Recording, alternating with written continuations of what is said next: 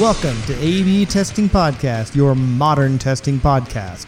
Your hosts, Alan and Brent, will be here to guide you through topics on testing, leadership, agile, and anything else that comes to mind.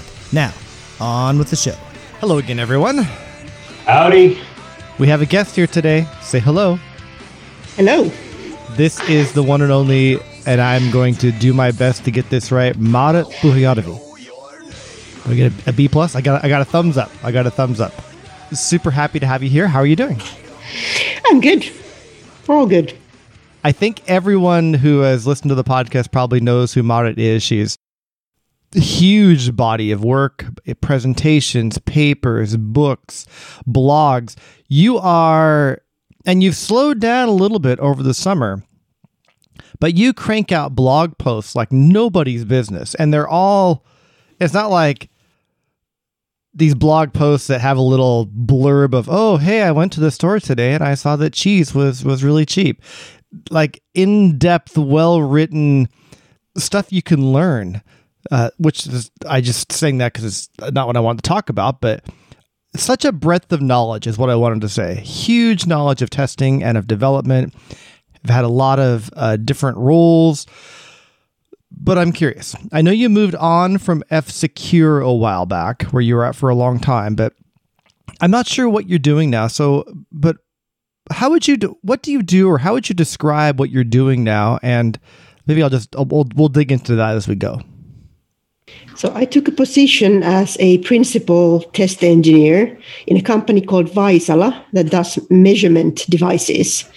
I kind of wanted to get into the embedded side a bit because I haven't done that yet. And I wanted to figure out if I can still mix up roles even more than I have ever before.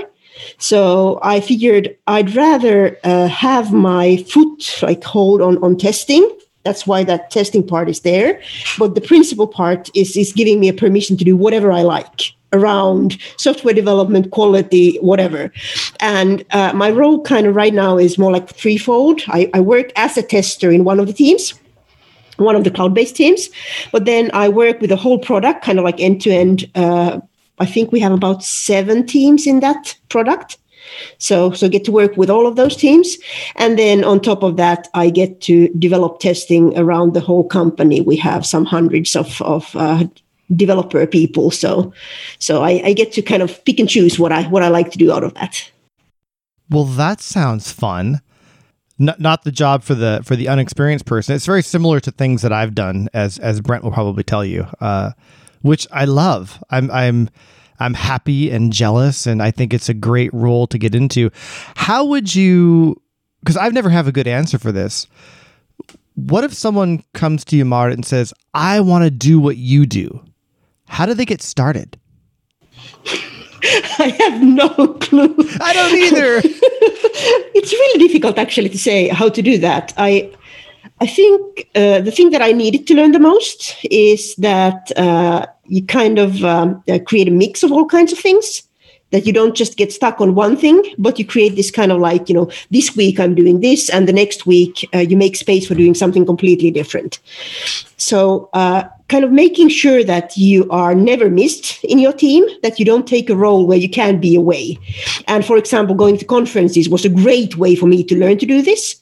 Kind of like not to create that kind of like, I'm the bottleneck, I need to be there for them to release or any of that. They knew that I'm going to be away because I'm going to be traveling all around the world and speaking conferences. So they needed to kind of figure out how to do things without me. And it also created this idea that, I can be elsewhere doing something else if that was something that I deemed best for the company. And again, there's a lot of people that I can talk to figure out what's best for the company at a given time. I think you said a lot of, Brent's picture's so small, I can't see if he smiled, but a lot of the words we love, like we don't want to be the bottleneck. And your description reminded me of, we talk a lot about generalizing specialists or specializing generalists. And to me, that's what you described. It's like you're a lot about a little about a lot. But also like 25 years, you can be a specialist at first and kind of like pick up things here and there. So it's kind of like this idea that every day when you go to work, you can always learn something new. And it doesn't have to be only about testing. It can be about anything.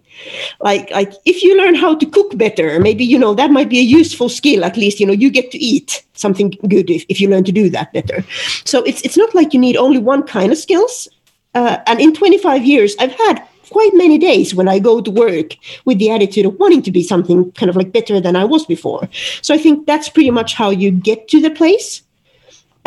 Actively learning and volunteering for things. So many comments, and I'm going to give Brent a chance to interject here, but I think you and I both contributed to the Around the World with 80 Software Testers book. And the article I wrote in there is about this exactly, about some advice I was given 20 years ago from a VP at Microsoft. Said, always put yourself on the steepest learning curve. And which is not being afraid, and my story in there, I won't give the spoilers away, but just not being afraid to take on new things and like even being aggressive about, I'll try that. And putting yourself in a position where you can try and learn new things, and doing that over and over and over is so valuable. And that's, yeah, I guess I didn't have a good answer, but now after listening to you, maybe I do have an answer to that question. Just try new stuff. And that's what's kept me interested in this field for so long. Yeah, the thing I'm thinking about, right, hearing Mark talk, it did also reminded me greatly of sort of the generalizing specialist or specializing general, whatever you want to go with. The T-shaped person that we talk about so much on the podcast. And what I find myself thinking is, okay, right, we're all in the industry 25 plus years, right? And let's imagine some fresh new college student just leaves college, comes and joins our company, and they're like, okay, how do I be like you when I grow up? And part of me goes, you know what? The context in which we were that fresh out of college, that world I don't think exists at all anymore. And so I struggle with that question because I think the world in which we started, that environment was critical to how we got to where we are today. So part of me thinks, okay, the generalizing specialist, that is going to persist and solidify. And there's actually a lot of science and research that agrees with me on that one. But to be like us when we grow up, from their context, something specific, like a lot of the times it'll be, hey, I want to be like Alan and be a quality coach when I grow up. You know what? Honestly, I don't think that role exists in 25 years, right? It's something else. And so part of me kind of wants to sit back and guide them towards, you know what? That's a great North Star. Let's see what happens. But let's start talking through what's the most valuable thing to do in the next year towards that goal, and just sort of build in the how do you stay adaptable. And that's where they learn something every day and all that comes into play. And I think it's really critical. My random 2 thoughts. There you go. I think there's a lot to that. It's just, we figure out, I've described my job for a long time. Mark, I'd love to hear your opinion on this. Is I sort of figure out what's not getting done, and I have a good track record of figuring that stuff out and having the solutions I put in place, whether it's coaching or dev work or whatever. I tend to learn how to fill those holes. Yeah, I think of myself kind of around the ideas of inertia and entropy. Like something isn't moving, I make it move. Something is moving too much, I slow it down. I love that. So Brent mentioned coaching a little bit, and I wanted to ask you about this because there's a tagline on your website which says, I make people awesome. And yeah. What are some ways you make people awesome? Because I love that. So I think over the 25 years, one of the biggest things that caught to me is this idea that maybe we should pay attention to the positive a little bit more. It's kind of like a thing that testers come with, that we notice a lot of bugs and things that are wrong and things that need to be fixed, and that kind of fills the days. And at some point I realized that if there's a balance of more positive than negative that I notice, it's probably going to be creating better results for me. It's moving me forward to the things that I want to do. And I started really paying attention to all the things, not just the things that were kind of given to me by the trade that I was supposedly doing. So a lot of the turning people awesome is working with them and telling them what they're good at, and kind of just turning up that good that they have already. So giving them positive reinforcement. But also a lot of times it's kind of like noticing things where we're doing good things and we don't appreciate them unless someone tells that. I've actually seen people do this elsewhere and it wasn't that easy. Like, you made it look easy. And since my career has been one where I've been traveling different companies, like every 2-3 years, I usually change companies and I go and help a new team grow in some way. What is important is that the team is left better after I leave. So it's not about me being there, but it's about them growing. So that seemed like a good way of phrasing what I do. So I try to notice what good is going on. This is, of course, what Brent and I talk a lot about with modern testing. So it's you're just much more eloquent about it than we are. She very aptly kind of described, like, she got really close. Martin, you got really close to multiple speeches that I've given my own team. You're not a manager now, but I'll just tell you what you just described aptly describes my management style. I refer to myself as my employees' MSP. I'm not their manager. I'm their management service provider. Which essentially means I don't fire them, they fire me. They are my customers. My job is to provide management services, and there are distinct goals aligned with that. Anyway, it's I love that approach. I love that style. Everybody. So my perspective is everybody already is awesome. It's sort of like when Michelangelo described, I think it was Michelangelo, when he carved David, right? He didn't carve David from his marble. He pulled him out of the marble. It was already there, right? It's just people couldn't see it. He could, and that's kind of my approach as well. It sounds like that's your approach. It's very much my approach. For the short while when I was a manager myself, it was interesting to notice how many people who should have been given raises before got them while I was being a manager. So again, they kept telling me that the thing that I do is mostly marketing. So definitely the perspective is that it's already there, but someone needs to pay attention to it and talk about it in a way that others also appreciate. Yeah, the term servant leadership comes to mind, which I've read a lot from. I almost said Steven Sinofsky, not it.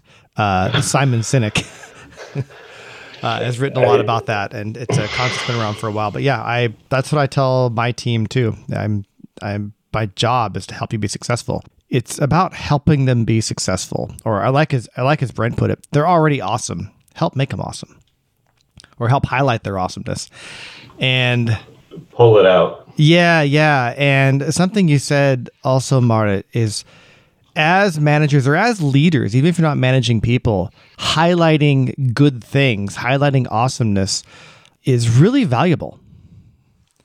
Yeah, but it's also it's valuable for the people who get that appreciation, but it's also valuable for the person giving that appreciation. I find at least that for many of the steps that I found difficult to take, kind of like growing and taking bigger roles and getting more responsibility, it came with the the positiveness. It came with enforcing some of that. Of course, still kind of fixing whatever is wrong, but noticing all the things that are good. Your philosophies align so much with the things we've been talking about. So I wanted to bring up something you put in Twitter a little while back. And I'm sure you recall the tweet, but you said, "I'm reconsidering my position around the need of testers and teams. And as a tester, I am not doing this lightly. I am starting to believe that with agile and learning cycles, developers get smart enough not to need manual testers around." So what's up with that? I kind of want to hear more of the background on that and what led you there, and just more of your thoughts on that. I think that was around when I was changing jobs, and I was looking at my team that I was leaving behind, and I was looking at what the testers needed to contribute at that point, and they really didn't need to contribute much. And to some extent, when one of the testers then became a manager for the team and started this months-long training into the management world and no longer had time to do any of the testing, it became really obvious that the team wasn't really missing that.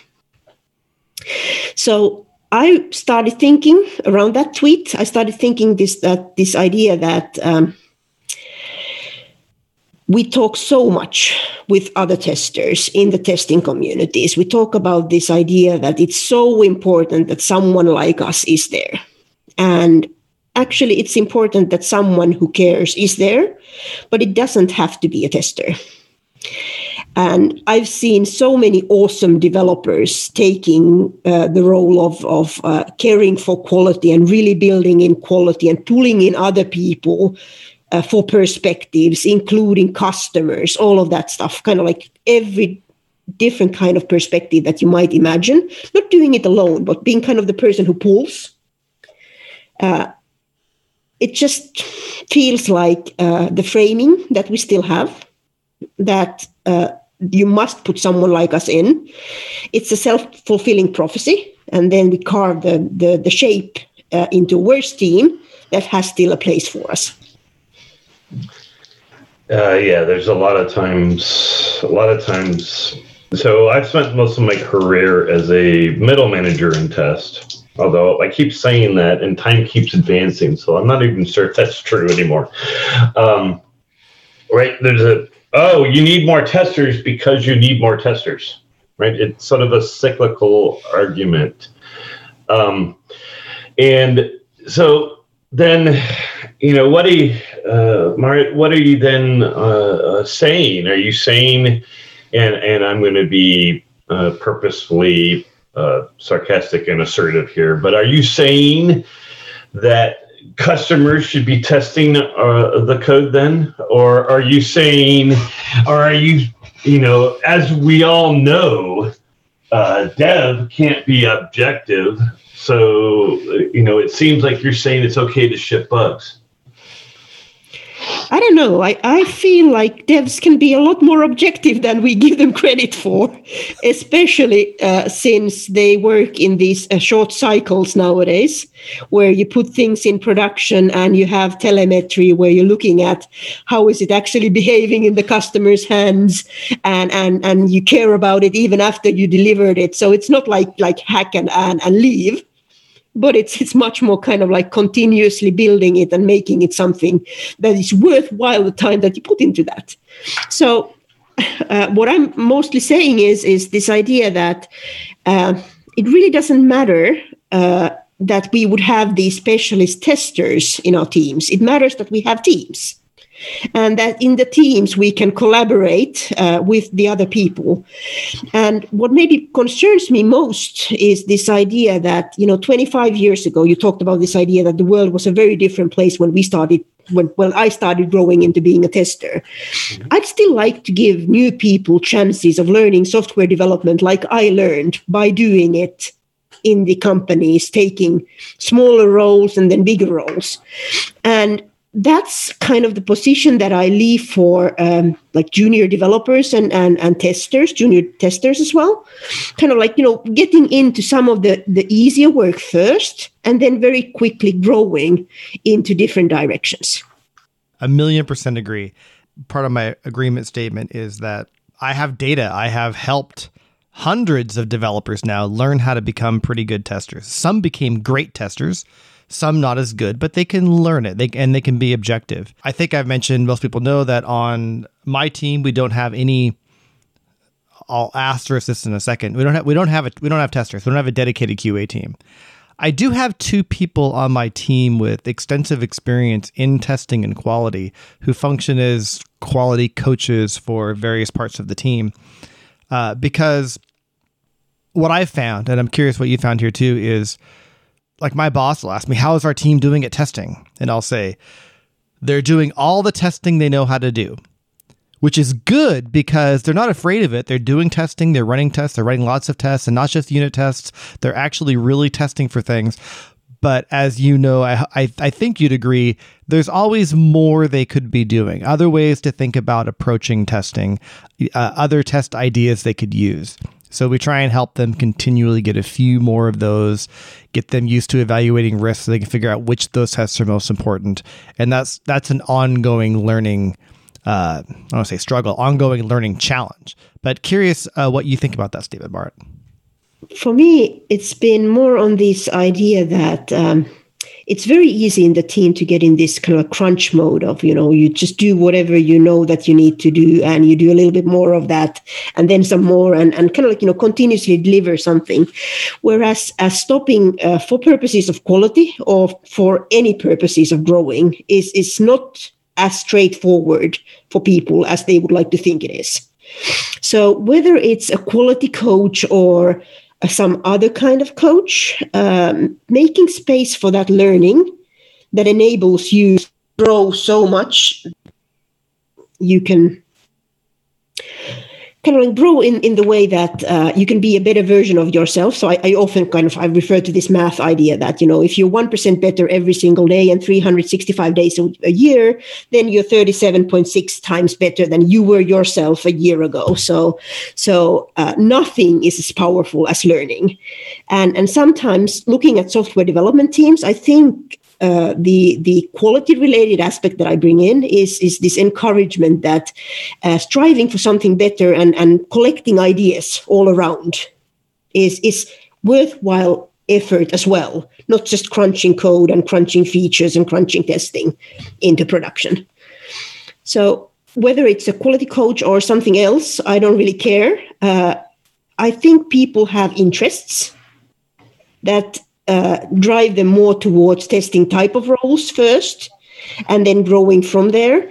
And I think it would be a shame if we lost all of that potential that we have in those people who are right now doing testing roles. But when I'm teaching new people, like right now I have a complete newbie for this summer. She's my kind of like experiment guinea pig. I'm doing all kinds of things with her and reporting on my results. The way that I teach her is already a mix of programming and testing. And it's already kind of like, you go and fix things. You don't just report them. You're always balancing the idea that would this already be a good stretch for you to fix rather than just report and then run away and leave for developers. I love that. Yeah, I love that. I think that's the right way to train. I do think anyone in today's world that is highlighting that a tester's job is to report is saying they're doing a disservice for the younger testers is just a huge under-exaggeration. In my mind, there's an element of it's immoral to do such a thing to those younger testers in today's environment, right? That world is. I don't want to re-execute the test is dead meme, but that world is very rapidly ending where that's sufficient. And I was thinking through additional what you said, because it reminds me, like, what I see Marit doing is sort of, she's she's living. She's sort of a living personification of agility in today's world. She's like, okay, I'm going to help encourage collaboration. I'm going to help encourage bringing out the best of folks. I'm going to help encourage ideas. She's mentioned short cycles, right? And sort of evaluating the ROI of how people are contributing towards these goals. And she does it with a gentle touch. I think this is just absolutely fantastic. For me in Bing, the thing I discovered is that the short cycles is what really sort of motivated. Dev has this talent. The problem is they've never been motivated to use it, right? But the short cycles does that, right? In Bing, I've said this over and over again. In Bing, we had the ability within 15 minutes, a check-in would be in prod, and under version control or version flighting, and a dev would know within another 15 minutes of how key metrics are performing, and whether or not their feature got pushed to the next bigger flight. And in that world with fast feedback, it's really hard to argue for large test teams with sort of a proactive or prevented, a prevent this thing from shipping mentality. Let me rewind your stack just a little bit. I want to highlight one thing from Marit that's that could potentially get. I do see it get missed on teams. Teams can get addicted to the iteration. Teams can focus so much on deploying 50 times a day that they don't take the time to learn. And something I bring up a lot too is, like you said, that 1% every day ends up being a pretty big improvement over the year. We had an episode 3 or 4 ago on retrospectives and reminding people, don't try and overhaul the team, but take some time frequently. I think this is the 12th Agile principle. And just try and get a little bit better. I ask teams, don't pick 1 or 2 or 3 things to improve. Pick just one. Start with one. Pick one thing to improve this week and try and do it a little bit better than you did before. You do it at the team level, at the individual level. But I love emphasizing the learning because the quality and the agility and the predictability and the delivery cadence are going to improve from that probably more than anything else. I think pretty much for all of my career, I focused on exploratory testing. That's kind of been the thing that I'm always looking at. And over the years, I've really found learning to be the core of it. The kind of looking at the application or whatever you're looking at. And there, it's kind of like your external imagination. It's speaking to you. It's telling you what to click and what kind of things to do and where to use your time. And kind of this active learning while you're doing things. As an attitude, it's the same way that you kind of approach anything with a learning mindset. So I find that it's become really key to whatever I work on is to look at the way I learn and look at how others learn. And in the last 5 years with the pair programming and mob programming, which I nowadays like to call ensemble programming. I saw that. Yeah. It's been really great way of not just speculating with other people what they were thinking while they were testing, but actually seeing if their actions match what they claim they're thinking. So working together and actually testing together is a lot more powerful way of learning about how we learn while we test than anything else I've done before. I want to talk with you about mob programming, but I'm going to put a pin in that for just a second because it's not just the tweet I quoted earlier I wanted to talk about. There's a follow-up reply, which I get all the time when I talk about modern testing and how I've helped teams move to having no or few testers on their team. People inevitably come up to me after these talks or after I post something and they say, hey, this is all great. I'm glad it worked for you. But my developers don't want to test. And they for whatever reason, they don't feel like it's their job. They prefer having a tester to test their work, which I think is pretty close to the statement someone said to you. And then something I've saved because it's a great answer is you said in reply to that, I'd like to have a personal assistant around too. Whether I need one or whether it makes sense for my company's business is another thing, which is much more eloquent and well put than any of the sarcastic, flippant answers I've given to that question. Yeah, it still goes into the sarcastic, flippant answers category, definitely. But sometimes I feel like, that some of the developers that I work with are like people who come to our living room. We eat dinner together, we eat pizza, and then they leave the pizza boxes around. They assume someone else is supposed to pick up the pizza boxes. It's just, garbage magically goes away without you doing anything. And not realizing that it's an actual work. There's a lot of labor going into, keeping the place tidy and remembering which knots are still untied. I don't appreciate leaving that to me. Yeah. And I think it might also be related to, other things around the idea that, we do notice, it's hard not to notice that my team right now is 50% female. And we have me, the summer trainee, who's a woman, and our UX person, who's a woman, whereas the other three people, the men, are the so-called developers. So a lot of times we get also kind of typecasted a little bit into this almost like a secretarial role. And I feel there's so much more that we can do in testing that it's almost like, it's my responsibility of saying that I'm no one's secretary anymore. If I kind of almost, based on what you just said, I love that pizza box metaphor.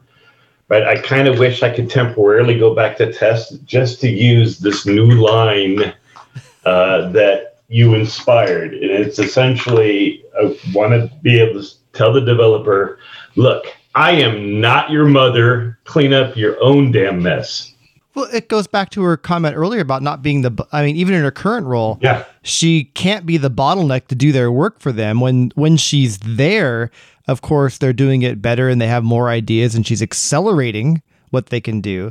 But if she's gone speaking at a conference or enjoying the 2 weeks of Finnish summer, that was my slight little dig on Finland, but it's okay. I have enough Finnish employees that I can pull that off. But she can be gone and stuff can keep on happening. If you rely on your test team, like I've had cases in the past, and Brent, I'm sure you remember these, like, oh, we couldn't deploy because the tester was on vacation. Yeah, those happen rarely. There is a lot on that one. It's like the fact that it's interesting. The fact that Mark's team can survive when she goes off the conference is probably right. I think about my metaphor around type work blocking. Right? Hey, she was gone. The safety net disappeared, and it just so happened no one fell this time. Right? I think through how we make this more purposeful. How do we change the conversation? Like, testing is dev's job. That's the statement I want to make. And everyone else who's trained in this, our job is to help teach those people how to succeed in that world, in that constraint, in that change. That's the change. Right, short cycles is one of them, because people, I think that's a great way to sort of change the environment so that you don't have to have this conversation head on, which often ends up being very polarizing. But if you can shift it to very short cycles and, hey, look, you get way more feedback in shorter time than an army of testers could have provided you. Right? And now let's figure out how we take advantage of it. How do we reduce that cycle time even further? And then it becomes a conversation around All right, how do we change the direction around adaptability? Are we going in the right direction? That's the heart. When you brought up the iteration stuff earlier, Alan, that's the thing I see as the problem. We get used to these super short cycles, and it's kind of like going hiking, and you're hunched over and you're looking straight down at the ground, right? You lose your sense of where you're trying to go with that, and so you still have to sort of maintain that. Hey, look, put your head up every once in a while, making sure you're still not heading straight toward the edge of the cliff. Anyway, enough of that. I love having Marit on here.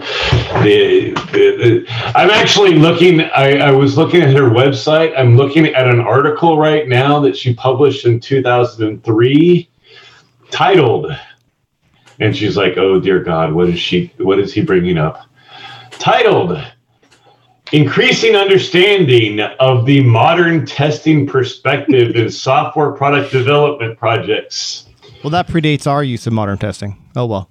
Right. And she even has MTP there, right? The Modern Testing Perspective. I do want to highlight and I'll put some links to this when I post this, but just as I said earlier, a massive body of work. You have a page you have an ebook on exploratory testing. You have a page with, I forget what it's called, but it's exploratory testing notes, but it's links to, it's like you've collected all of your articles and thoughts on exploratory tests, put them on one page. Massively valuable. But there's one thing I wanted to talk about as I put a pin in earlier. It's something that I have, other than watching your presentations on it, really no experience. I want to spend a little bit of time talking about mob programming and mob testing. I've done pair programming and pair testing, and I've seen your demos of mob, but I'd like to know a little bit more about how you, like, where did this come from and what's been your success and with that and when and why should teams try mob programming? 5 years ago, I organized a conference. By the way, conference organizing, awesome thing to learn new things. And I needed a keynote. So I invited a guy called Woody Zuil, all the way from somewhere around the ocean, US based.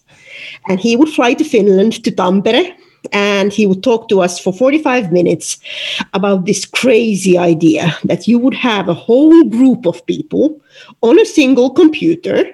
They would only be allowed to use that one single computer, and they would all be working together on the same code at the same time in the same space. And I thought it was the most ridiculous thing I've ever heard. And one of the things that I've learned about learning is that emotions, kind of how I feel about things, is very much of a kind of a thing that you need to listen to.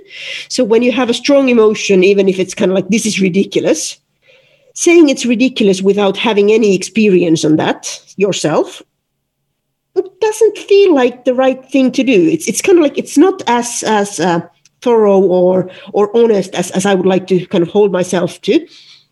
So I went to my team and said, I'd like to try this thing I just learned in a conference. They pretty much laughed me out. Like, no way, we're going to try that. Over 6 months, I found the argument with my then team that, humor me, do this just to, keep me happy. And we started doing it so that we would do it every 2 weeks for a couple of hours.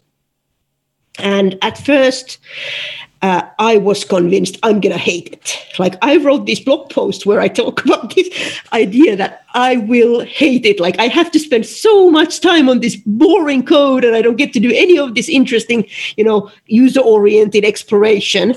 And then it was really funny to read my own notes because I was publicly blogging all the way through this, kind of like how I really changed my mind about this whole idea of sitting there and sneakily, saying like, we have been half an hour using the same browser. Maybe we should open it in a different browser. And all of a sudden, nothing worked.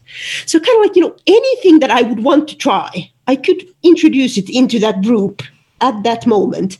And when we had so many things where I could kind of report that we avoided mistakes and we could do things that we estimated was going to take us like 40 days, we could do it in a day and a half instead.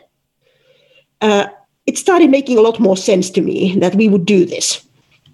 So I took it from there to open space conferences. I learned about how to teach and learn testing in this format. And I've been doing a lot of testing courses. This is basically my go-to way of teaching testing nowadays to anyone, is just getting them sitting together and doing testing and just giving them different kind of problems and constraints. And you get them learning a little bit different perspectives. That's so cool. You made it sound so fun. I have a follow-up question. Well, actually, two follow-up questions. One is, even though you thought it was ridiculous and figured it wasn't going to work, you tried it anyway. What gave you the courage to, what advice do you have for people who may feel the same way? I think there's been many things in my career so far that I feel that they are ridiculous. Like, for example, I've gone on books saying continuous integration is insane. That was way back in the days. Can you just briefly summarize why that was your perspective back then? Just briefly. About 25 years ago, it felt like you needed to control change. That you could test anything, you needed to slow down change so that you could know what you tested. And I was convinced, for some reason, that instead of giving me the control that I now know it gives me, that it was taking away all the control that we thought we had back then. And I was convinced it was the worst idea ever for a while, and it's fine that I was wrong. But I have so many of these examples where something that turned out to be kind of core to the way that I think of things after I kind of, give it a chance and learn more about it. Now, that was what took me into mob programming as well. So a lot of times the idea of judging something you have never experienced, it's just not a good way of living. Yeah, I think that reflects back on a lot of things we've talked about today. But I love that. I think that's good advice for anyone listening, anyone who's newer in the industry, is you have to get over that fear of trying new stuff. And maybe it fails for you. Maybe it doesn't work. You will still learn something. And that's really valuable. I have my other follow-up question to that is, have you tried mob programming or mob testing in a fully remote setting? Or does it work better if everyone's actually in the same room? We do a lot of that in remote setting, especially nowadays when people are just forced to. There's definitely context for my question. Yeah. So I've definitely experienced that it's easier to get started in a room. Like, reading the room is so much easier. But the basic rules of rather having your camera on and making sure it's easy to change who is holding control of the keyboard, you can get it to work remotely quite as well as anywhere else. And again, if you already know how to work with that group, then it usually works out just as fine in a remote setting. Yeah, I'm going to commit to trying that. It may just be I don't know if it'll be a feature or a sort of a hack project or something in our deployment pipeline, but I'm going to figure out how we can do that. I think it would be, my feeling is I'm a little afraid people would I'm not afraid of it working or not. My fear is is that not that I will think it's ridiculous, but everybody I invite to do it with me will think it's ridiculous. But I want to try it anyway. You should join us. We're trying that next week. Robot Framework Community, which is Finland-based community. They just created a playwright library, and one of my old colleagues is working on that Robot Framework playwright library, and he was worried that he's not getting any feedback for his library. So I kind of called it out on him that we could mob together and let anyone who wants to join us then join us. And this is pretty much how I learn most of my things nowadays. I just go on Twitter and say, hey, I want to do this thing with you. Who's volunteering this time? And I've done sessions, both group sessions and pair sessions, with people all around the world. I like to think of myself as a lifelong learner, and I challenge myself to learn new things. I'm learning Rust right now just for the heck of it, but I have never met someone so proactive and I'll say aggressive about learning new things consistently. I think a lot of us want to be more like that. It's like you don't stop. I think you're motivated by, maybe you can tell me I'm wrong, like learning for you is a motivator. It's, dare I say, an addiction. It's almost an addiction, yes. It's so cool. No, I mean, like her last idea, I was just like, for me, so the mob programming, so I run a data science team, but we do a full stack. So we do data science development and testing now. And this, one of the speeches I tell my team is the three most important things to me are: number one, business value; number two, calendar time, because it's the one resource that I can't scale. Once it's lost. And then lastly, engineering time.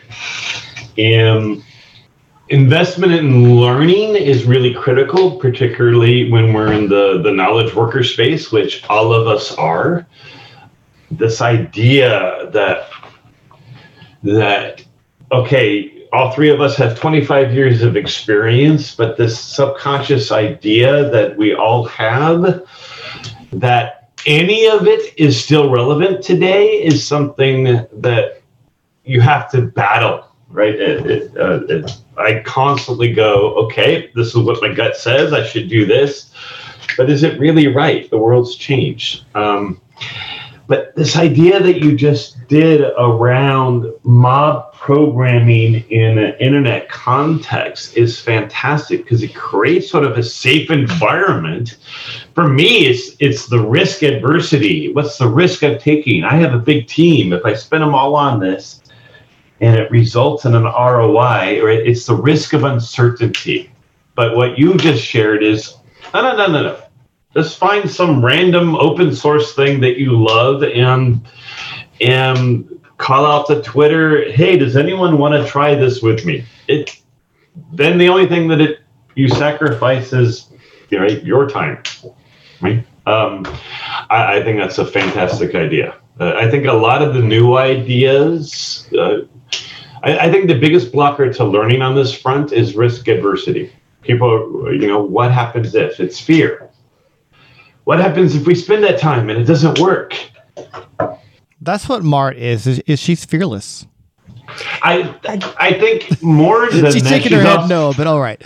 Yeah, I think more than that, she's figured out how to sort of, with any sort of agile approach, it's not an all or nothing. It is basically, all right, try a little bit and then let's pivot, or let's pivot from those learnings. So she's doing small batch learning. Yeah. So I'm going to interrupt you and let Mart close us out here. But I mentioned Philip Armour's 5 Orders of Ignorance a lot, and they really come down to, you need to have, in order to learn, for knowledge acquisition to happen, you need to have a suitable environment to discover what you don't know.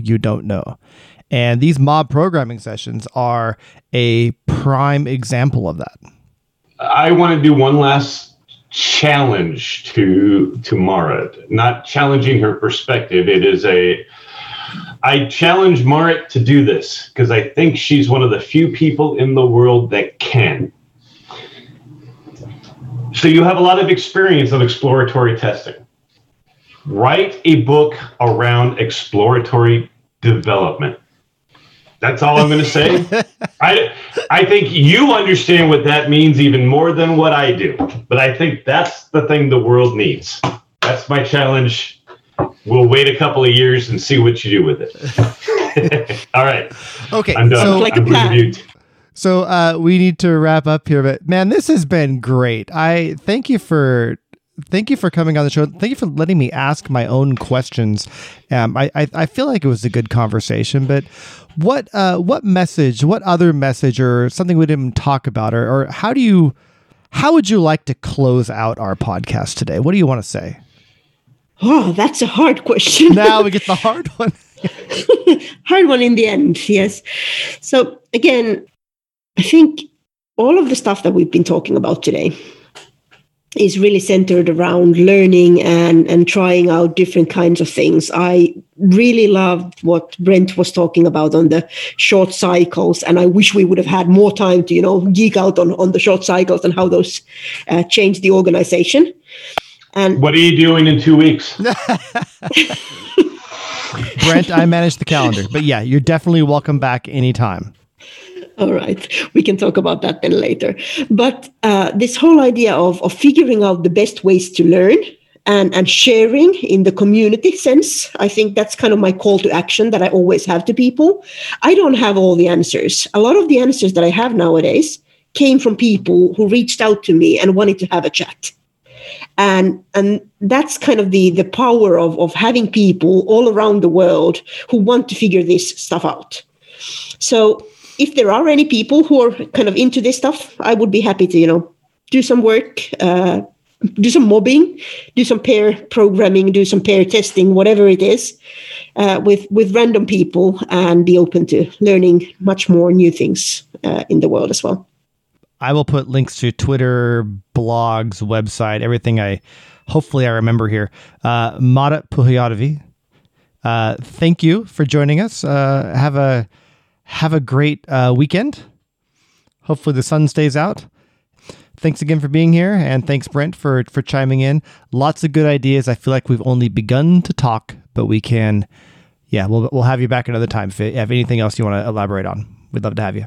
Thanks, and we'll see you next time.